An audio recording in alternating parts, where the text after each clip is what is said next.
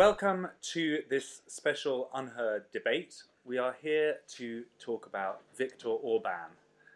This is the Prime Minister of Hungary, a highly controversial character, often mentioned as a kind of bête noire, a villain in European politics. What we want to get to the bottom of is how bad is he? What should our opinion of that regime be? And joining me to discuss it, we have Phillip Blond, who is director of the Res Publica think tank and the famous original Red Tory, and Peter Franklin, associate editor of UnHerd and our resident brain. So we've chosen these two characters essentially because where politically you would both describe yourselves as post-liberal in the broader sense, you take quite different views on Viktor Orban and what we should think about him. So I want to start with Peter. Give us your sense. Is he a villain? I don't think he's a villain. I don't think he's a fascist. However, I do think he's on a spectrum between a normal democratic regime and, let's say, Vladimir Putin in Moscow and the Russian government. I think he's rather closer to the democratic end than to the authoritarian end, but it's still too far, and I think we need to be cautious. Okay, Philip, what's your sort of opening summary of Orban and what you think of him? I suppose if you forgive me, I'll start from a different end of the premise. We've long thought in the West that two things were linked inextricably, liberalism and democracy, and we thought that both are good. And that if we have them, we'll get the sort of outcomes we want from the world. The poor will be looked after, flowers will bloom, and all will be well. And I think what's very clear is that liberalism, especially in its current extreme form, is not good for the poor, and it's not good for ordinary people. Indeed, it's not good for majorities. And what I think is happening in the West, anywhere from America right through to Orban and Poland, is that post-liberal politics are forming. Now, in that post-liberal world, you have unacceptable forms, and I think Trump is pretty much quite extreme, and then you have very successful forms. And I think that the most successful political forms that we currently have are in Hungary and in Poland. And I think there's a lot of hysteria, genuine hysteria that seems ill-informed when you actually go to the facts and look at the reports about what's happening in Hungary. And I think the system that they've created is clearly advancing the common good, not just of Hungarians, but of the Romani population.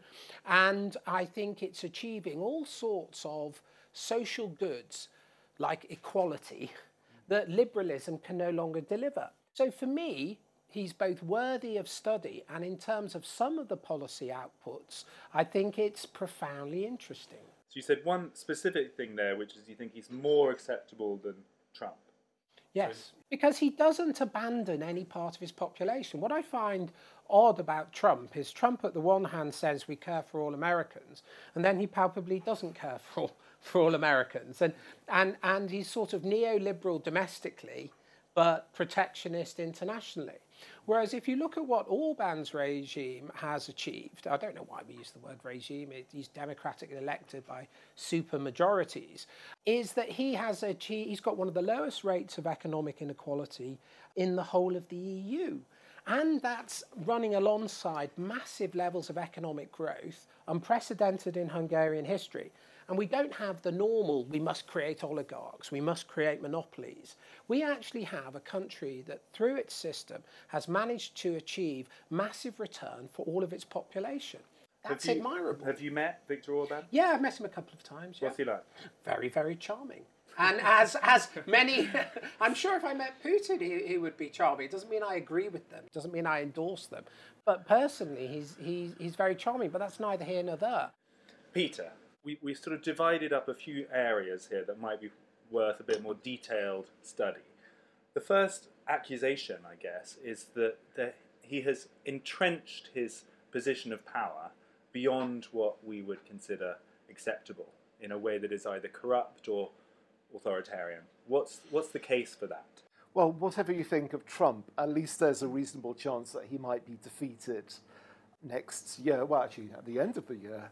There's no such chance in Hungary. I mean, it's a bit of a hollowed out party system. There is one party of power, only one party that's got any chance of winning elections now. Is that not just success? It's more than that. It's not explicitly anti-democratic because there are elections. They're free, but whether they're completely fair is very much open to debate. We've had a lot of consolidation of independent media sources brought under umbrellas controlled by allies of Orban and the ruling Fidesz party. It's a weak civil society, and he's been very explicit that he's building a strong state. Well, I think to be a true democracy, it needs to be a contested state. And at the moment, there's no contest. The opposition is divided. The second biggest party really is a far-right party. And the centre-left opposition, liberal opposition, is tiny. It's got, Budapest is contested, but most of the rest of the country is effectively a one-party state, albeit one not achieved through overt oppression. So just to come back on that, how is that different from any party being successful in a democratic system? I mean, when Tony Blair won in 1997, he populated as many of the institutions and sort of civil things that he possibly could with sympathetic voices. Yes. That's what people do. When they win, they try to entrench power, don't they? How is this? Well, I think Tony Blair went far too far in that. And a civil society, needs viewpoint diversity. And I think, in all of my sort of scepticism about Orban, I'm not putting him in a special category with good Europeans on one side, bad Europeans on the other. No, the problem is that they're far too much alike.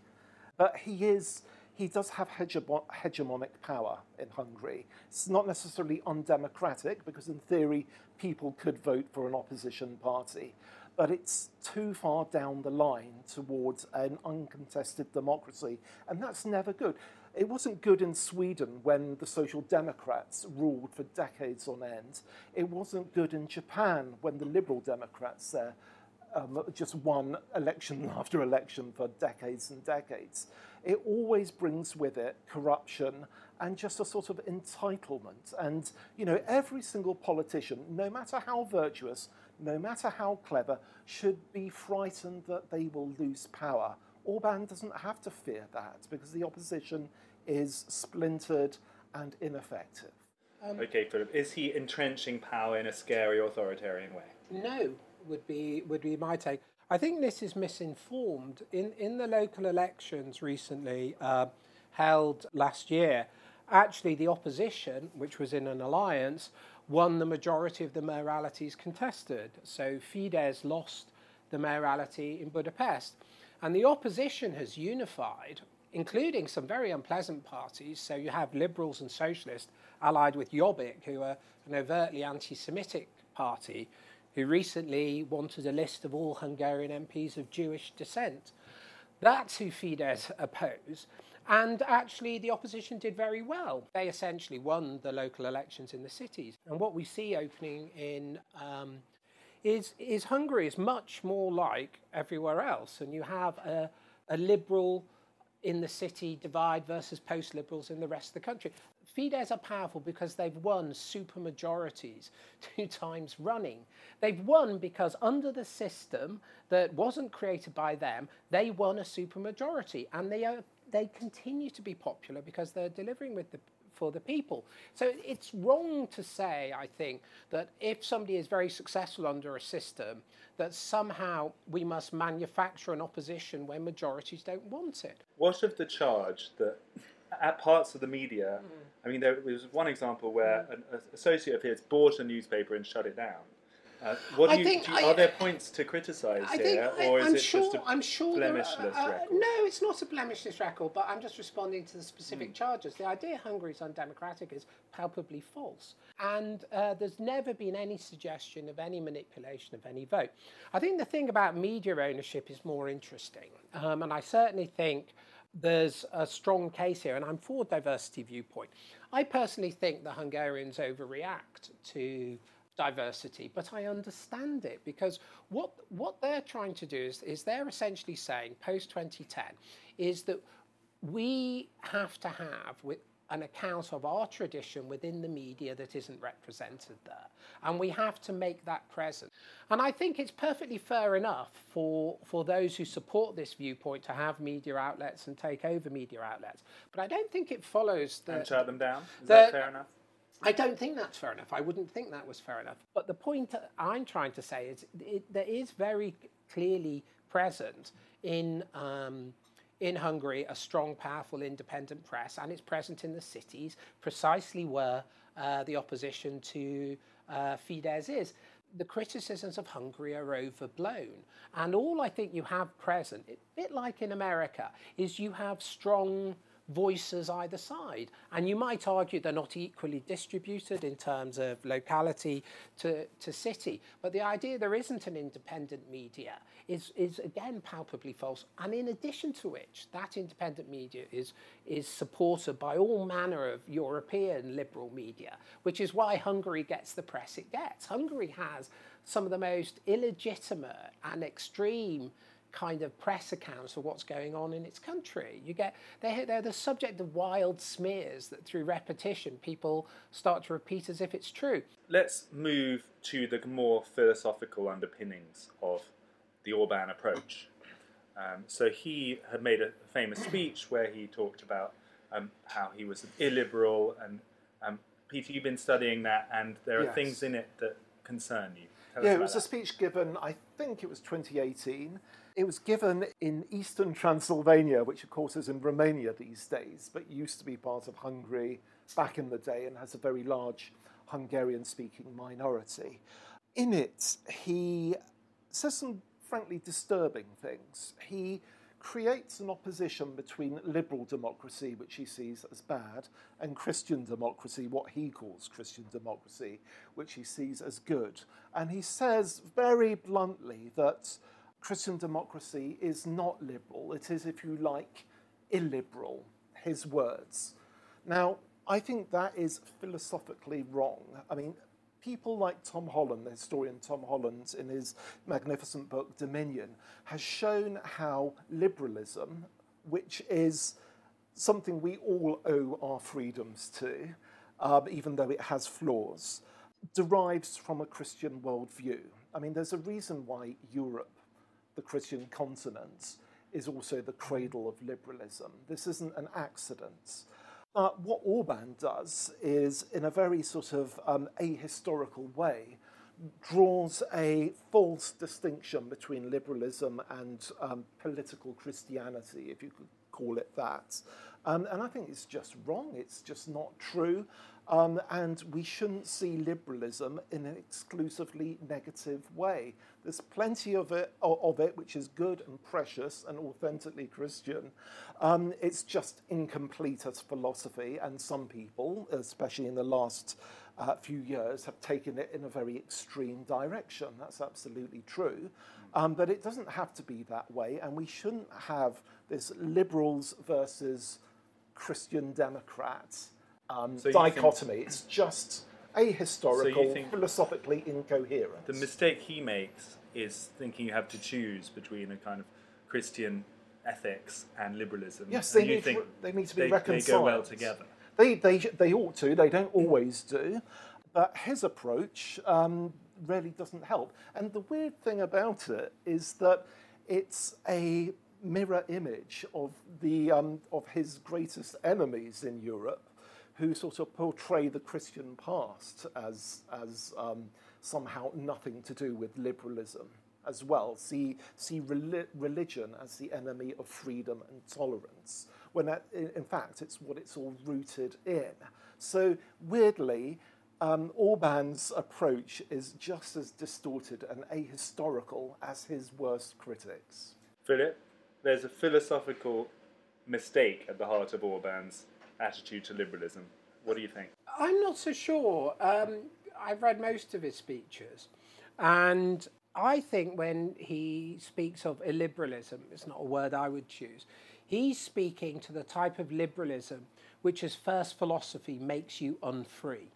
That is the type of liberalism that allows for the rise of enormous inequalities, the rise of extreme economic, predatory companies that extract wealth and deny it to others. It's very clear in his speeches. He says, if that's liberalism, I'm a liberal. He's also very critical of the way in which liberalism aborts civil society and essentially pursues autonomy and has no account of communal or group solidarity. And in both of these accounts, he's right. And I think that what he's talking about when he opposes Christian democracy to liberalism, and I also would do that, Peter, but I would do it in the following way. So for me, the real contest, and I agree with Tom Holland and I agree with you, liberalism is an outcome of Christianity. So on that we're agreed. But when liberalism is first philosophy, it cannot deliver liberty. Because what liberalism is first philosophy, if you think, first of all, that human beings are free, and the fundamental thing about human beings is their extreme freedom, you actually create totalitarianism because you're essentially making sacred the space of an individualism without constraint, without duty, without individualism. And paradoxically, what you need with that, as you did with Rousseau, is a central state that manages all these mad individuals who want to do whatever they want to do. So you paradoxically, through abandoning the notion of shared responsibility, give it to an all-powerful state that manages atomized individuals. The Christian view is you're born into duty, you're born into obligation, and you're born into hierarchy, i.e. good over bad, life over death, health over illness. You're born into a world that is the image of the fruition of all people and of all things. So you're born into fullness. Now, any freedom that says, I can diminish those things is thereby prescribed by Christianity. So you always, for Christianity, if Christianity is first, the liberalism that produces has to be for the liberty of all, has to be for the liberty of the whole that you're trying to create. And if you read the fundamental law of Hungary, which I have done, which is the foundational document that was brought in soon after 2010, it argues for exactly the interpretation I'm making. I think actually Orban, who is schooled in philosophy, I think his reading is far more astute. I don't like the word illiberal because I think, like Peter, I think that gets the relationship wrong. But what you're saying is that basically the Christianity needs to be at the centre of government for the settlement to work. And is that even a relevant point of discussion in a British context or in a context wider than Let me do it another way. Hungary? Substantive goods need to be at the centre of any society that would be just. If you don't have substantive goods, by that I mean this is how people should live, this is what we owe them, this is what they should do. If you don't have what technically we can call distributive justice, you just have a contest of rights like America. You know, my right to do this, my right to be that.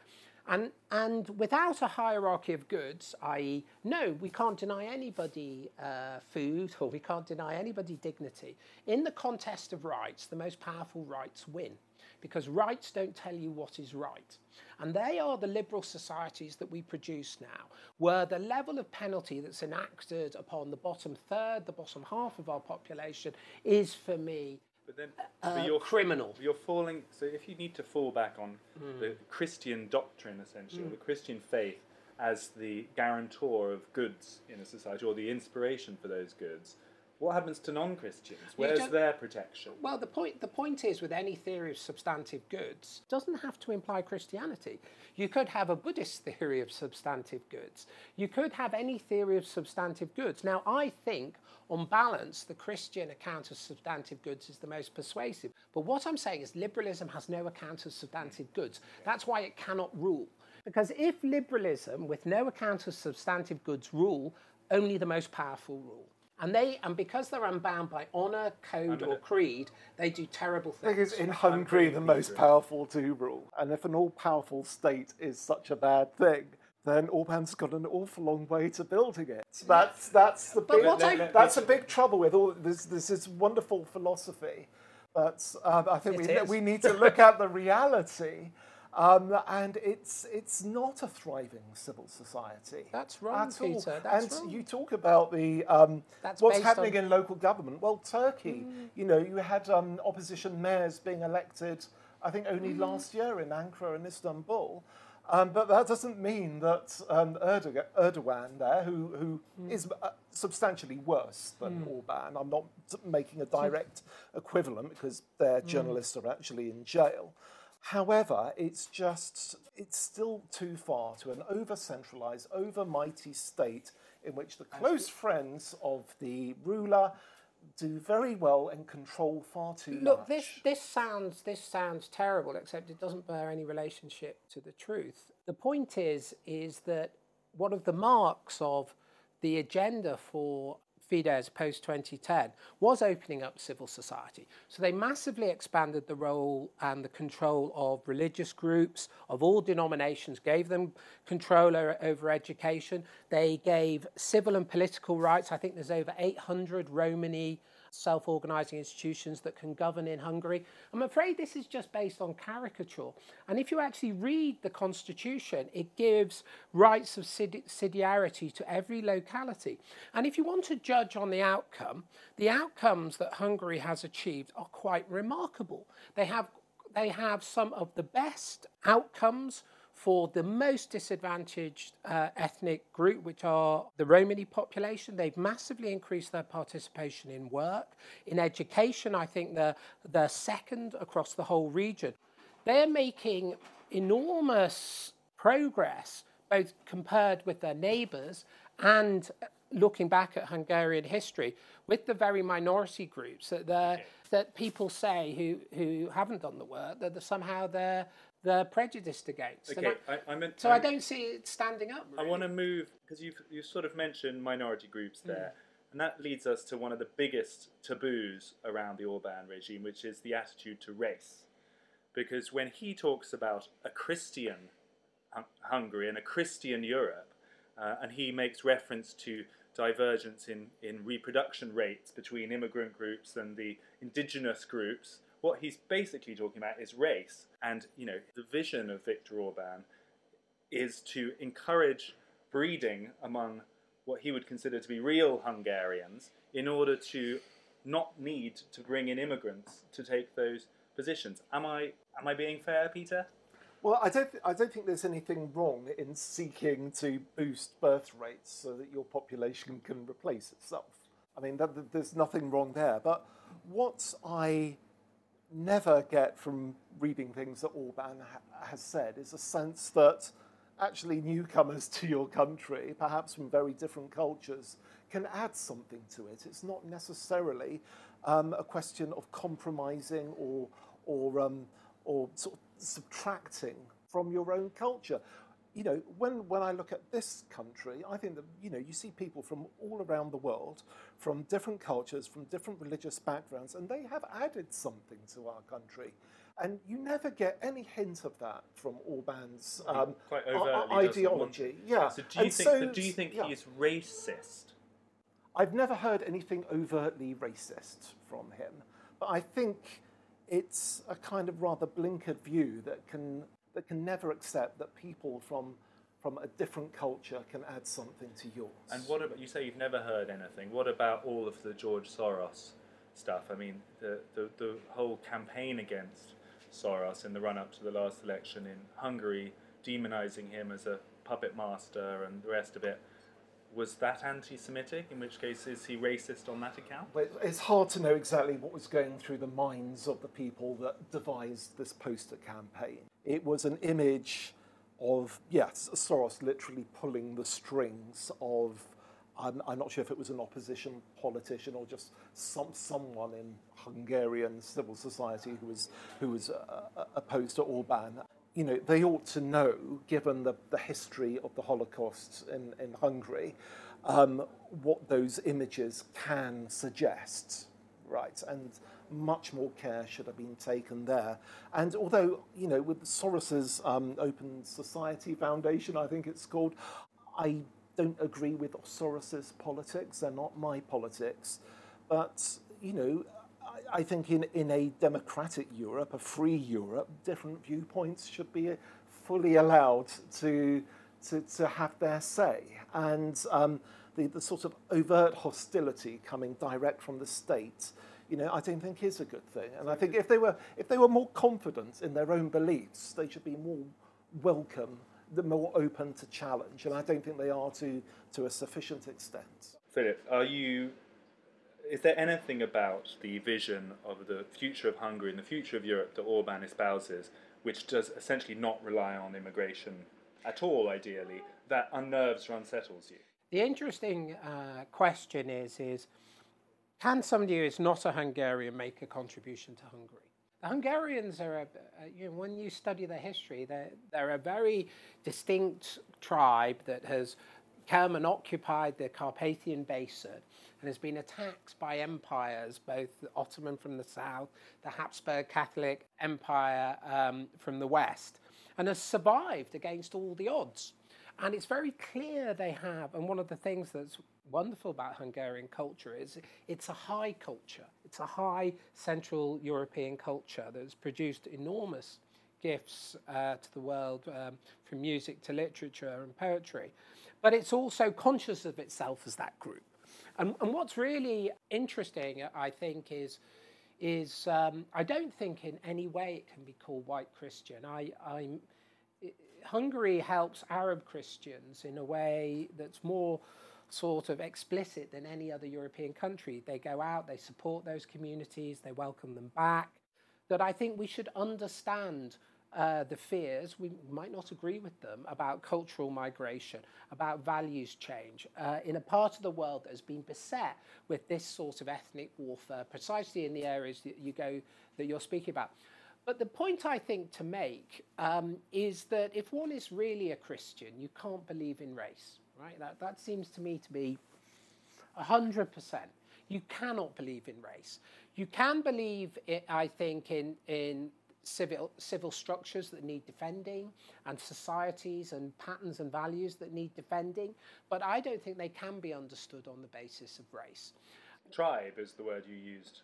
Well, earlier. I think. Is it okay to want to defend your tribe? Well, I think in some sense we want something like this, don't we? We don't want everybody to be the same. Otherwise, what would be the point of going to Italy or to Japan or somewhere else? And the point about demography is I think over 35 countries have demography programs, places like Scandinavia, precisely because what happens...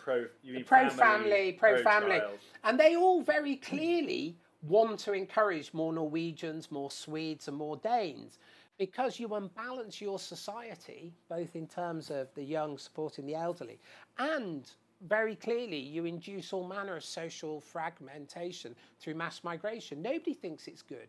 Mass migration isn't good for the countries from which the migrants come from, because they lose their youngest and their best. And it's not good at beyond a certain point in terms of the countries to which they go to. So I think we've got to stop vilifying Hungary about its demography policies that I think are very pro-woman, very pro-family, and they're something we should welcome. But I think that what they're essentially doing now is trying to recover themselves and their population. So you've got to have a sense in which you want cultures to survive as well as embrace others, and getting that balance right is, I think, key. Do you feel that this sort of, whether you call it tribe or culture, the kind of centrality Orban gives to the Hungarian project as a kind of people is sinister, or is it fair enough? Or what's your view on that? Well, it has the potential to be sinister.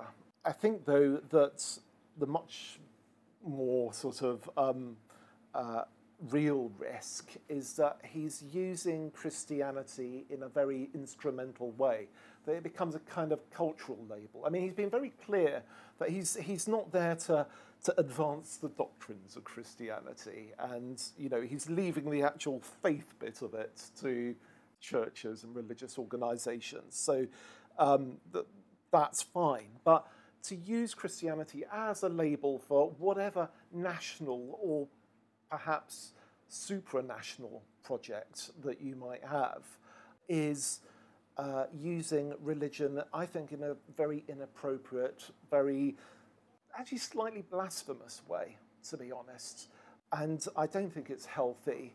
And I would like to see a lot more careful thought from him and from the people around him about what he's doing, because right now I don't think it is a model that we'd want to follow in this country one little bit. Thanks for listening to this UnHerd Debate. Our thanks to Phillip, Blond and Peter Franklin for sharing their views. And if you have feedback or ideas for other topics you'd like to hear us tackle, send us an email at feedback@unheard.com.